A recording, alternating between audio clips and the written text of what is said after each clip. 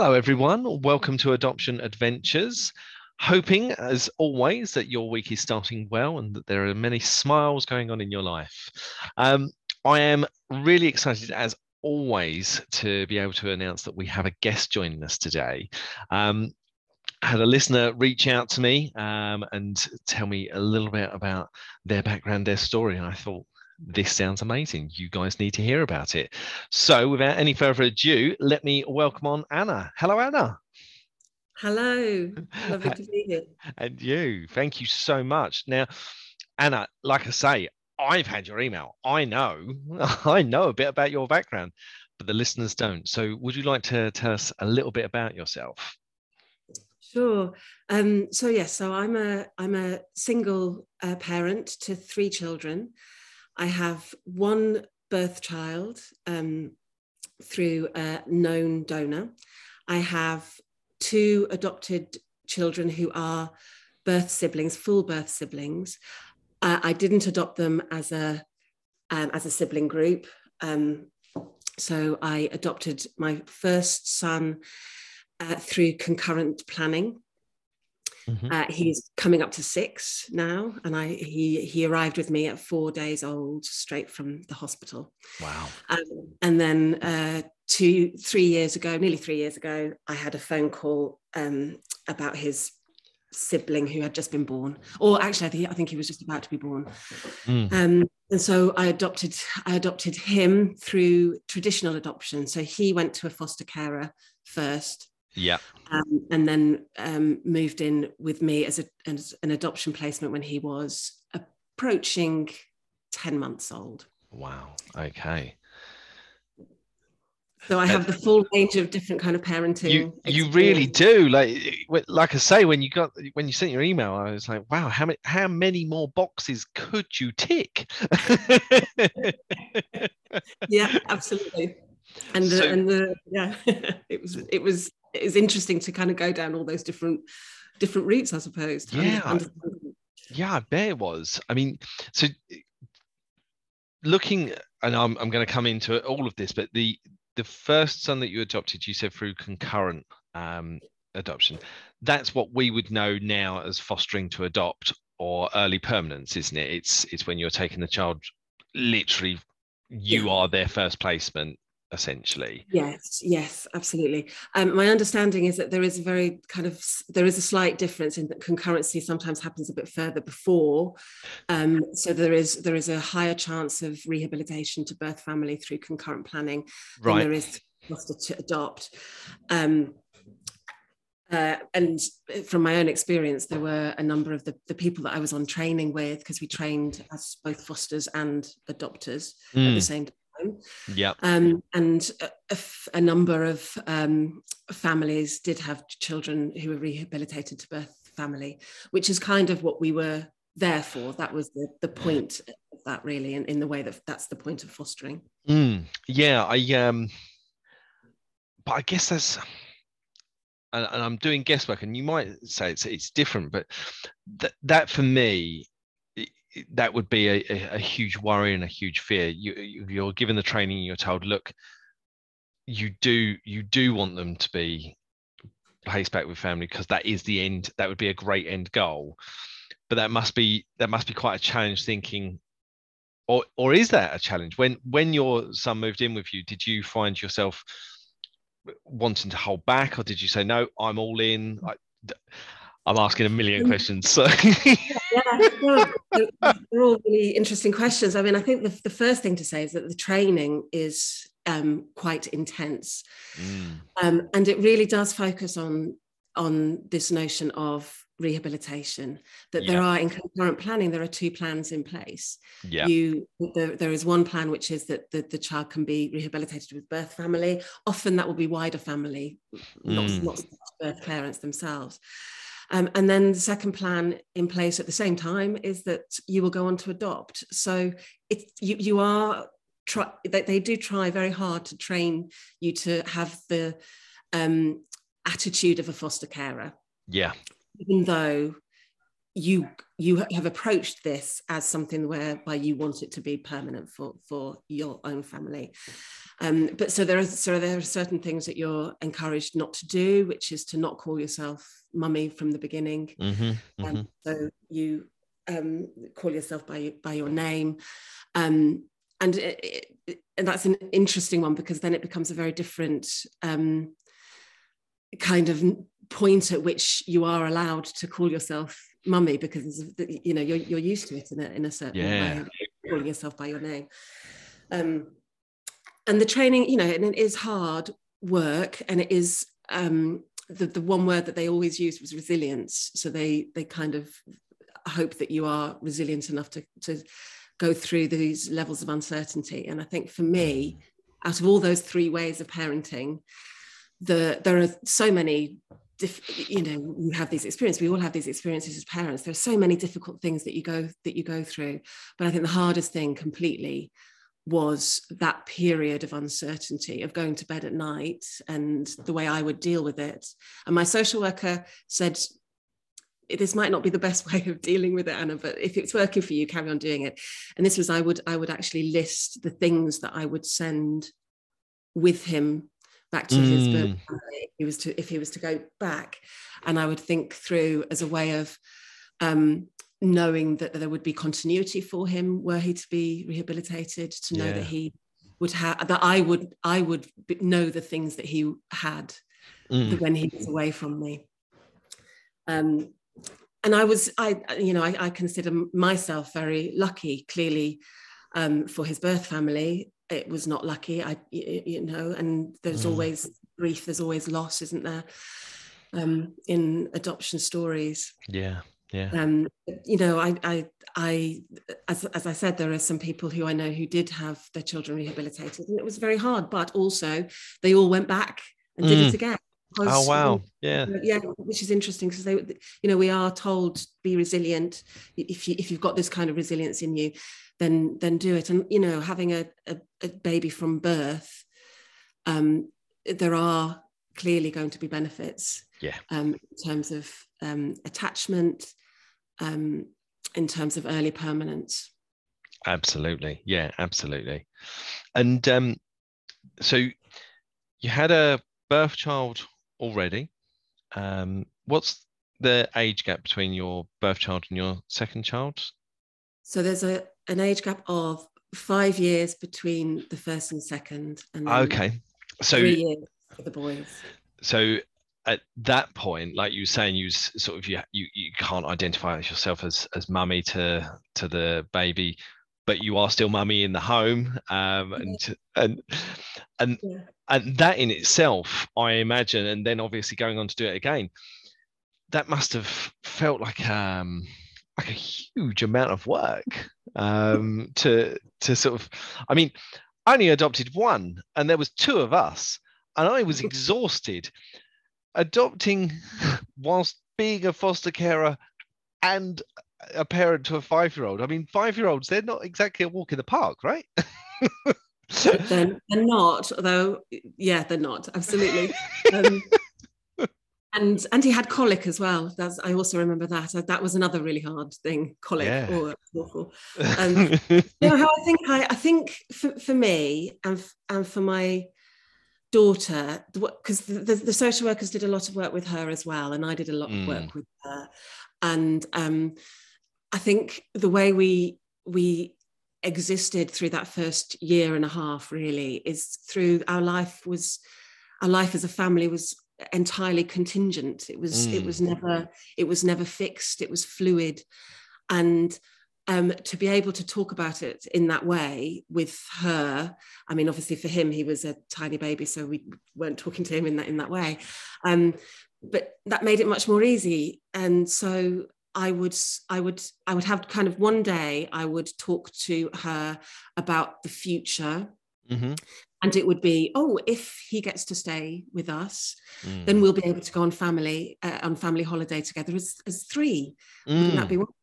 So we'd talk about that. But the next day I would then reverse that and talk about the future if he was rehabilitated. And I'd talk about how wonderful it would be for him to be with his birth family, Mm. how we would be able to, the two of us would be able to go and do something together, the things that she wants to do as a 5-year-old that we can't do with a baby. Yeah. So I think constantly shifting that sense of what those possible futures might be, Absolutely. for me, it's a really helpful strategy, and I think it worked for her completely.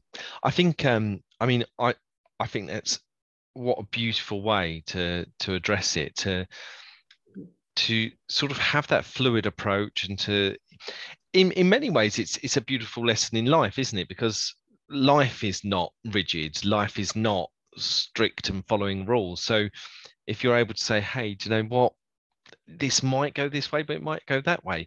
But the way that you approach both, saying how wonderful each one would be, I think that's really wonderful. I can only imagine that for your daughter, that must have been quite a refreshing moment, a bit chaotic, but nice chaos. Yes, I think so. And I think chaos, I mean, families generally live in a lot of chaos anyway. And I think, to be able to make that a splendid thing, a celebratory chaos, as opposed to a hideous, difficult chaos is really helpful.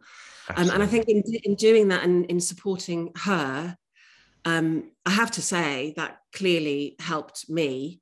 I think it probably would have been actually harder for me if I'd been on my own as a solo parent without any children already, because it really would have been me talking to myself.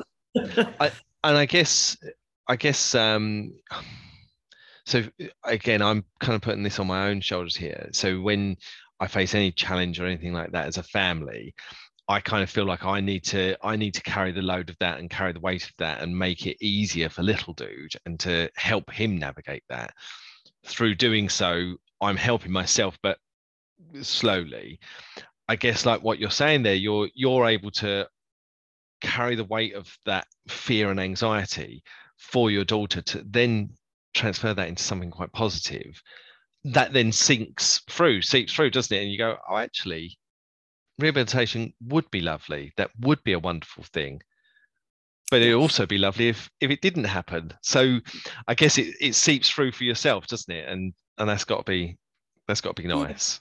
Yes, absolutely.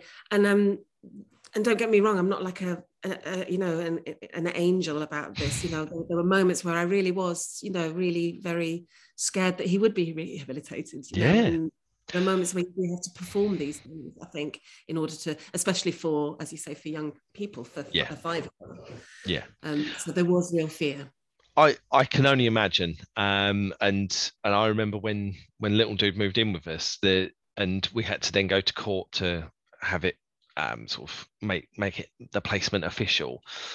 And I remember the fear that I had when I knew that little dude's mum was going to attend and contest, and that made me really scared, angry, frustrated, worried, all the whole roller coaster of emotions. Because as much as you're trained, hey, rehabilitation is on the cards, you're also being told, but welcome this child into your home and into your lives. And children, they're cute for a reason, right? And they win us over. And you can't do that from a distance, can you? So you would have been emotionally attaching to your son.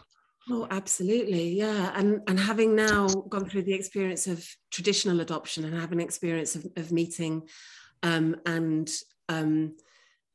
admiring greatly the foster family that he lived with, and talking with her in particular about the period, I'd already done a period of fostering, but she was a kind of regular fosterer. And to talk about, even knowing that the child might not be with you for longer than, I don't know, 6 months, a year, it's still possible to love that child, and you should love that child, because these are children that deserve to be loved in the way that all other children who are born into families deserve to be loved. And so yes, absolutely. The love is there through the caring of the newborn baby. I mean, I often talk to my friends about love in relation to children, as when I gave birth to my daughter, there was that instant thing. And you certainly don't have that with adoption. Mm. It's very different experience. And sometimes I think, well, actually, is it just hormonal? That's much of like Yeah. the Yeah. birth parents talk about. Yeah, probably it is, but the love itself is no different. Mm. It just arrives in a different way, and is Absolutely. Yeah, the delivery method is just a little bit different, isn't it?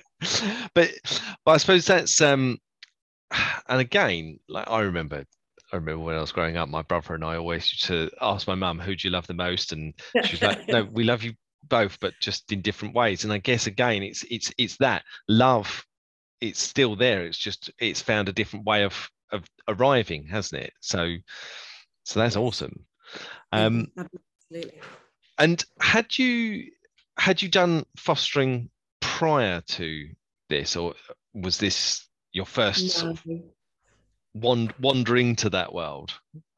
Yeah, I think I approached it because I had wanted to adopt. So I had decided that I'd wanted two children. Mm, And so I thought, and I'd also from a very young age, I had wanted to adopt anyway. So I think even if I had mm, been a couple, I think I would have wanted to adopt. yeah. Um, and so that was a kind of natural thing for me. Now, when I went into the processes of adopting and went into the system, I found it quite hard to find an agency that wanted me. I know that all the agencies say it doesn't matter who you are, but I have to say um, if you are over 40 and a single woman, there were a number of places that said we won't be able to find you a child. Really? So, yes. So Okay. those were the council. Like the local authority agencies. Local authority agencies, yeah, and they were just being honest. They said that we will find it quite hard, or what they'd say is it will take a very long time. Mm, Of course, for me, I was 43, I think, when I started, and I thought, well, I haven't got a long time, and eventually I found a voluntary agency. Is that what they're called? yeah, yeah, yeah. Yeah, and who were much keener. Mm, And they were the ones who first introduced me to, because I'd never really known much about it, and I'd always wanted to foster, but as a single carer for children, mm. I need to work. I also work. At that point, I worked full time, and I thought, well, I can't foster. It's a little bit too Too much of a insecure. Yeah, yeah. and but at that point, they had just brought in the ability to claim adoption allowance Yep. and adoption leave. I think it was literally a couple of months before I applied, and they said, why don't you consider this? So that could happen at the beginning of your fostering Yeah. period. Yeah. So until that point, it was new. And so I thought, well, and they said it would probably take a lot quicker. So I think a combination of feeling like Mm. it might be good for me to be that little bit younger. Although, as it turns out, I ended up being 48 when my third son was adopted. Anyway. It Yeah. doesn't make any sense at all. No, no, absolutely. And I suppose, I mean, even that, I find really, I find it disappointing that the first agencies weren't excited about your application, Yeah, because yeah. we're going back 6, 7 years when you was. I started maybe 8, maybe 7 years. Yeah, yeah. So, like, the message of you can adopt, they've been trying to really get some wheels behind that message of you can adopt, and trying to let people know, actually, let's break some barriers down. You don't have to be a white Mm. mid sort of middle of the range couple that are on amazing salaries. That's not what is necessary anymore. Yeah. And the message is trying to filter out that actually you can adopt. Anyone can come forward for adoption. I believe they're now that it's started to get some weight, they're now changing it to, can you adopt?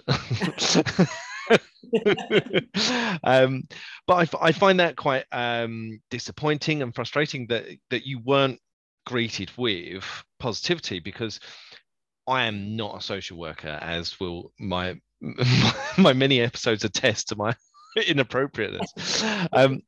But from my perspective, I would look at that and say, okay, so I've got someone who is settled in their life, settled with their home and how their life is fixed, and is a mother already, so has experience of doing this and getting this right. That's an application I'm interested in, you know. Yes, yeah. I mean, I was also slightly surprised, I have to say, and I think I was disappointed at that point.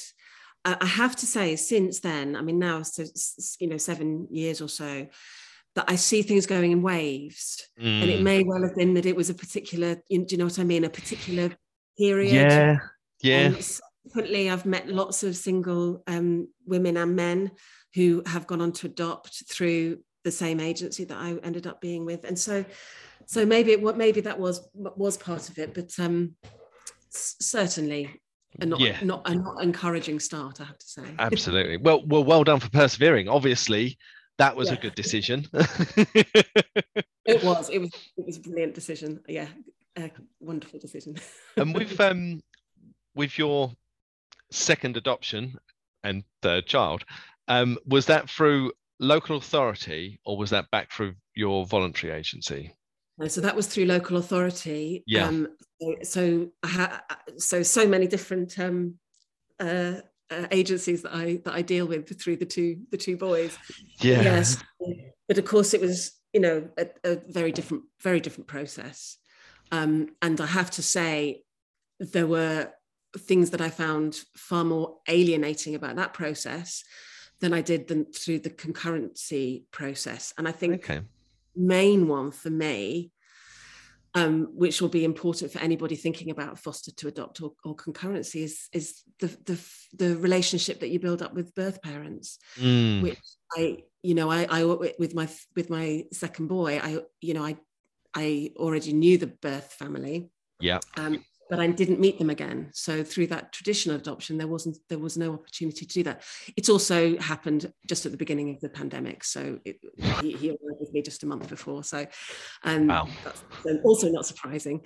But for me, I think one of the kind of really significant things about concurrency or fostering to adopt is the fact that I can talk to my sons about when I spent time with their birth parents, because I spent three times a week, 2 hours. They went to contact for, he went to contact for 9 months. We did a handover at the beginning, a handover at the end. So, I wasn't in the same room with them for a very long period of time, but there is the opportunity, if that is something that is allowed through the process which people are going through, to actually build up a relationship. Yeah. And I also have a photograph of myself with them, which is it's in his life book. Yeah. Lifestyle book. And it's a wonderful way of being able to talk about them. It breaks a barrier, doesn't it? And I think it breaks a stigma as well. Again, whilst there's this stigma that you have to be white British middle class to adopt, there's this stigma that if you're a birth family, it must mean that you're the lowest of the low, you're a demon with 15 heads and all of them are nasty.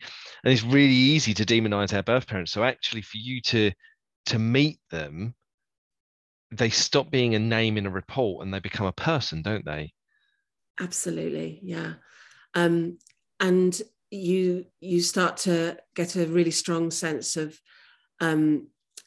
circumstance, situations, how situations can develop that and that mean that people have difficulties and lead chaotic lives. And I think for me, the biggest eye-opening realization, I think I knew this implicitly, but because of that thing of there's always through the training this sense of a power imbalance. I'm good enough, Mm. to care for children. I've been approved. I'm good enough. Yeah. These people are not good enough. Yeah. So there's this power balance all the way through. But the realization when you meet the birth parents is that these people love their child. Yeah. They completely and utterly, and just as much as I went on to do. Yeah. And so to know that is quite a significant shift, and to be able to talk to him or to both of them now, that your birth mum and your birth dad loved you. Yeah. With all their hearts. They never missed a session. They never missed a contact session. And how wonderful for you to be able to talk about that. And again, we talk an awful lot about how our children will potentially feel split loyalties and feel like they're not allowed to feel like they miss their birth families. And if they say that, does that mean that they don't love you? But for you to throw that into their world and say, met them, they love you, and they couldn't look after you and keep you safe, but it never stopped them loving you. It opens that door beautifully for your children to be able to say, can I ask something?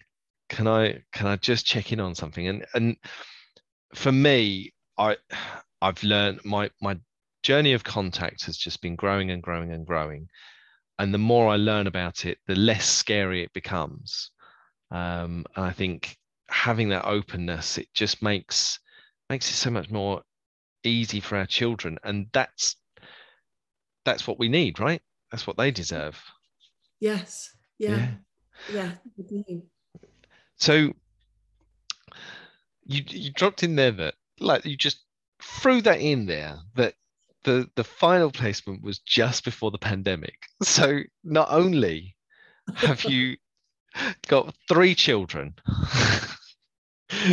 you've got a 10-month-old that's moved in with you just at the start of the pandemic. So you then endured on again, off again, 2 years of solitude, essentially. How was that? Oh, that is a question. Yeah. Well, I mean, I just remember the day after lockdown started. And it was a moment where we were all evaluating our lives and our understandings of the world and our relationships in it, and wondering how can we manage this, not knowing it was going to be quite this long, did we? I saw a post yesterday. Like, this is the anniversary of when we was told to work from home for 2 weeks whilst this little flu passes. No one really had any idea. I'm not sure if anyone ended up having any idea. But yeah, sorry, I interrupted. Sorry. But yes, I spent a lot of time kind of thinking, being overwhelmed, as you can probably imagine, because I was the solo parent of 3 children without any contact. We had social workers on FaceTime, and that lovely period, because I always like that period where they come around and check up on you, and you do you do what I used to call the social worker cleanup. So is like 10 minutes. But just having that sense of structure and contact was really helpful. So that was difficult. But I also felt that in some ways it, because I found a very large difference between the 2 boys in terms of how they arrived into the family unit. Yeah. So, having a 4-day-old is very different to having a 10-month-old that's sitting up, that can smile and can see you properly and understands, in whatever way they do, the world around them far more than a 4-day-old. So for me, I think being able to use that period as a way of attaching securely, of making him feel secure in this world, in this family, Yeah. which is small, and he'd had a very positive experience of foster care. But he had also come straight from hospital into foster care. But to have that period to actually just focus down on us was probably, it was super hard work for me. I mean, just logistically, it was really difficult and emotionally difficult, but I think it's a really good thing.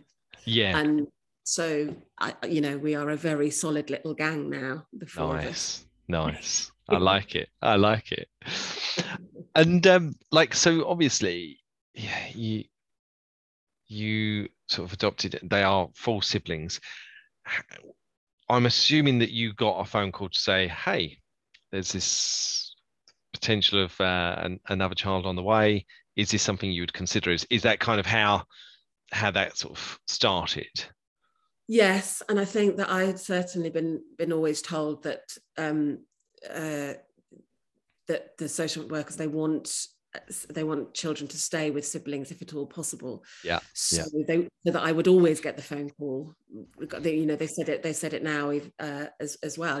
We would always inform you. Yeah. Because that would be the most ideal place. And absolutely, I have to say, I made the decision on the phone call. I didn't have to go. It was, it's too important for me and for the boys, I think. Yeah. By that point, my middle son was, very much, part of my family, and so for me, this was part of his family and therefore part of my family. So there was kind of no, they said they did actually say you've got 24 hours, you've got till tomorrow to decide, because they're going to court. So they didn't want, it wasn't an absolute, but they wanted an indication when they went to court. Yeah. But I don't think I needed to really. And for me, I think it is important that they have the chance to grow up together. Yeah. And I spoke at length with his foster care about that as well, and how we both said it's just beautiful that they can grow up. Absolutely. Yeah, absolutely. And how are they all getting on together? How's the gang doing? Oh, they're doing great. Our house is very chaotic, and I can't get on top of things in terms of the house. Yeah. And they fight a bit, and it's the boys are big characters. I mean, super big characters. Yeah. They all are, all three of them actually. But so there's a lot of rough and tumble, and a lot of laughter. Really, it's a busy household, I'd say. Nice. It sounds like a great household. Messy, I'd say. Yeah, I cannot imagine. I cannot begin to imagine the trial of trying to get your washing basket empty. I can't. No, it doesn't. No, it doesn't. Ever. I don't think I'd even try. I'd be like, yeah, do you know what?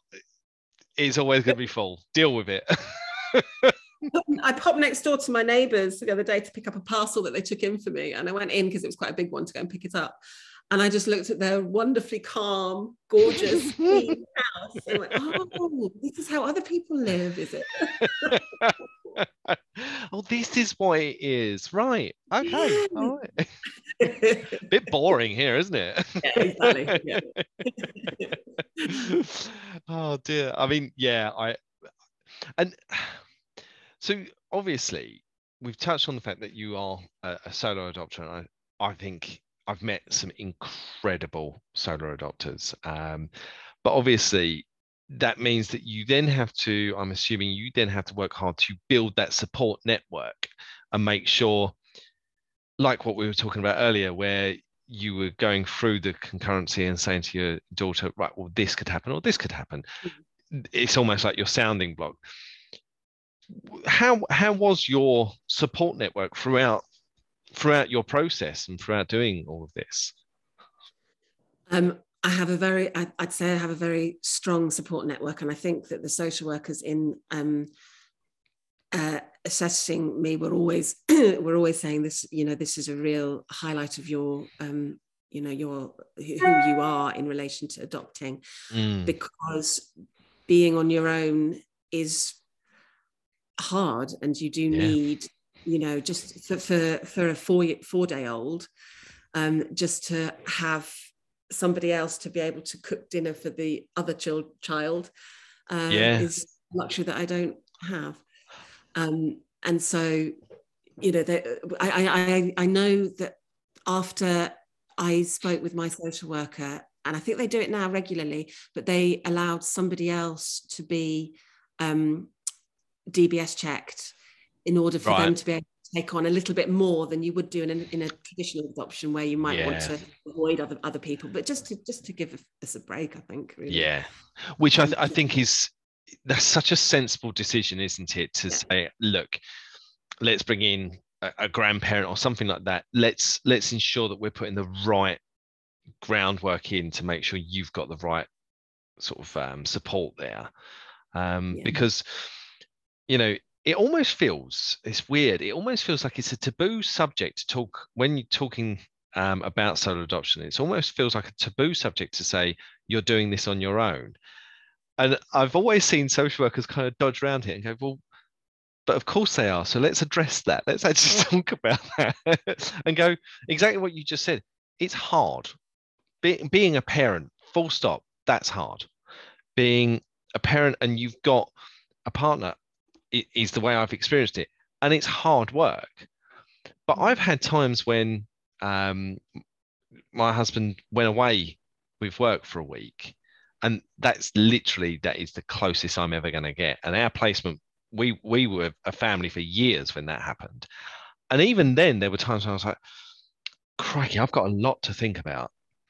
So that must be a challenge, and that must be quite daunting when you're first starting that process. I think it is, but I think also the difference there is that I don't know any other way. So, and I do remember friends through antenatal classes through my first child, and they would absolutely panic about the partners going away for a weekend, and I'd go, oh, okay, oh, that's something that other people might find a bit difficult. I swings and roundabouts. It is, yeah, and I don't know any other way really. So that helps, I suppose. Yeah, and I guess again, this is when we go back to that term resilience. I think whatever a person's circumstances are, you mold to that and you fit around it and you go, okay, this is the hand I've been dealt. I'm going to deal with it and I'm going to get on with it. And not only am I going to get on with it, I'm going to be good at it and I'm going to have fun with it. There's no other option, right?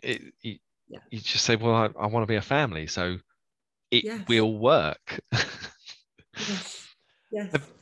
Have you, along the way, found that there's anything that's stood out for you as being a particular sort of challenge that you thought, oh, I never anticipated this, or one thing that you think that was really difficult along your way? Without a doubt, the hardest two moments actually were the first meeting with birth parents, and then the final meeting with birth parents. So there was nothing that anyone could say in training to prepare you for that. No. The sheer kind of terror at the beginning of meeting somebody who is in the process of their child having been removed, very, very difficult. And then, of course, that final meeting as well. Clearly, it's I'm really glad that I went through that process for my boys.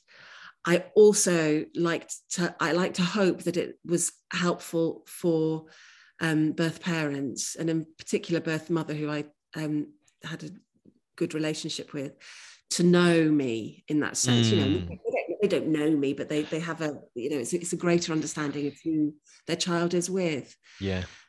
So whilst those were really hard moments, I think they were necessary, and in terms of long term, they turned out to be the most important moments for me. So obviously I'm aware of, conscious of time, so I won't keep it too long. We've managed to get through this. Before we started recording, Anna warned me that there may be an invasion of toddler. Yeah, but we've done all right. Yeah. As I say that, we're now gonna I'm gonna jinx it. So. Oh, So your experiences have been so vast, going through birth child, then going through voluntary agency to do foster to adopt, then going on to do sibling placement via a local authority. So your experience must be vast. Your head must spin sometimes trying to put all of that into place and say, right, this is how this one and it must be quite a challenge in itself to try and work that through. I think the things I remember that I remember well are the emotional impacts, the things to do with people. So the birth family, the foster families, I remember all those things really well. What I can't remember is I was trying to do this in kind of preparing to speak with you today, is to try to think about all the names of all those different stages and all those different panels, and I'm just thinking I've been on, and I've got no idea what they all were, because of course I had to do a fostering one, and then so those are things that I process, which you are prepared very well for, I think, in a lot of training. And when you're living through it, the process is kind of all there, but it's completely gone now. Absolutely. Yeah. The other thing I should have said for a really difficult moment was I found introductions hard as well in the traditional adoption. And I think for me, not so much because there's a kind of certainty about it, where this is going. So it wasn't the same as the uncertainty of fostering. But logistically and in terms of exhaustion, and I just found it very, very exhausting and really tough. And I think that is something that I found as maybe the hardest thing as a solo parent to do, to be in control of.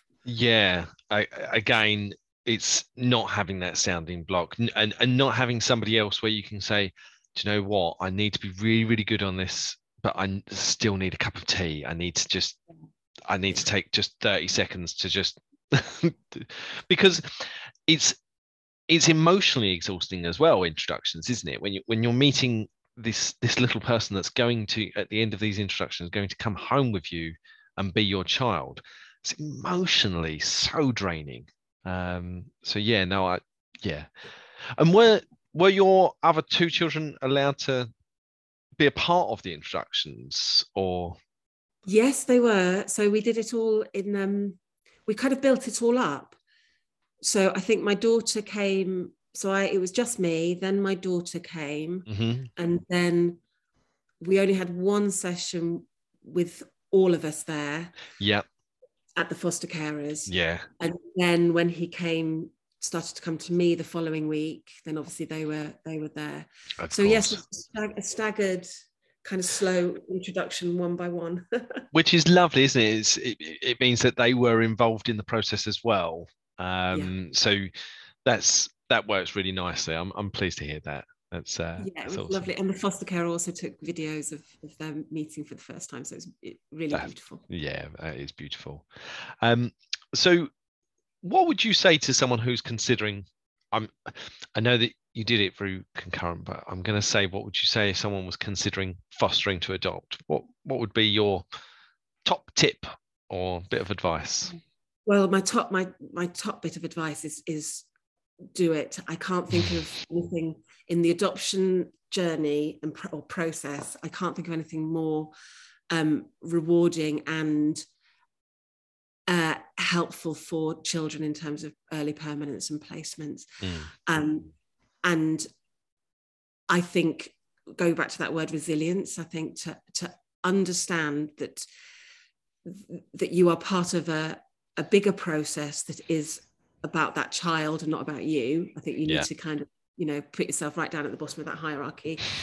And then I think you'll do well, and I think understanding that relationship with birth parents, which you are more likely to get through foster to adopt, and will definitely get through concurrency, is one of the most important things for my family, and for the ability for us to include birth parents in our lives in the present, not just in the past. Yeah. Amazing. Well, Anna, it has been incredible speaking to you and hearing about your journey. I think your children sound like they are very, very lucky to have you. And it sounds like a wicked family that you've got there. And I love the idea of the sort of the chaos, but the beautiful chaos that you've described. It sounds fantastic. And I always talk about the sort of the experience of having a child run up to you and throw their arms around you and call you mum or dad and saying how wonderful it is. So to have three of them, an army of love charging at you, that's got to win, right? It has. Being smothered by them on the sofa at night, all three of them, it's incredible. Yeah. I can't imagine that if you could bottle that euphoric moment, you'd be a millionaire. But listen, it's been so wonderful speaking to you, and I'm confident, that your journey is going to sort of be a great journey for people to hear about, and I think it'll inspire others. So thank you so much. Thank you. Obviously, what I'll do, I'll post this out, and then if anyone wants to get in touch with you, they can drop me a line and I can sort of see about connecting you guys up as well, I'm sure. So, but thank you again, and thank you everyone for listening. Hope you've enjoyed this episode. We've been chatting to Anna about her incredible journey, and I hope you found it as fascinating as I have. And I will speak to you again next week.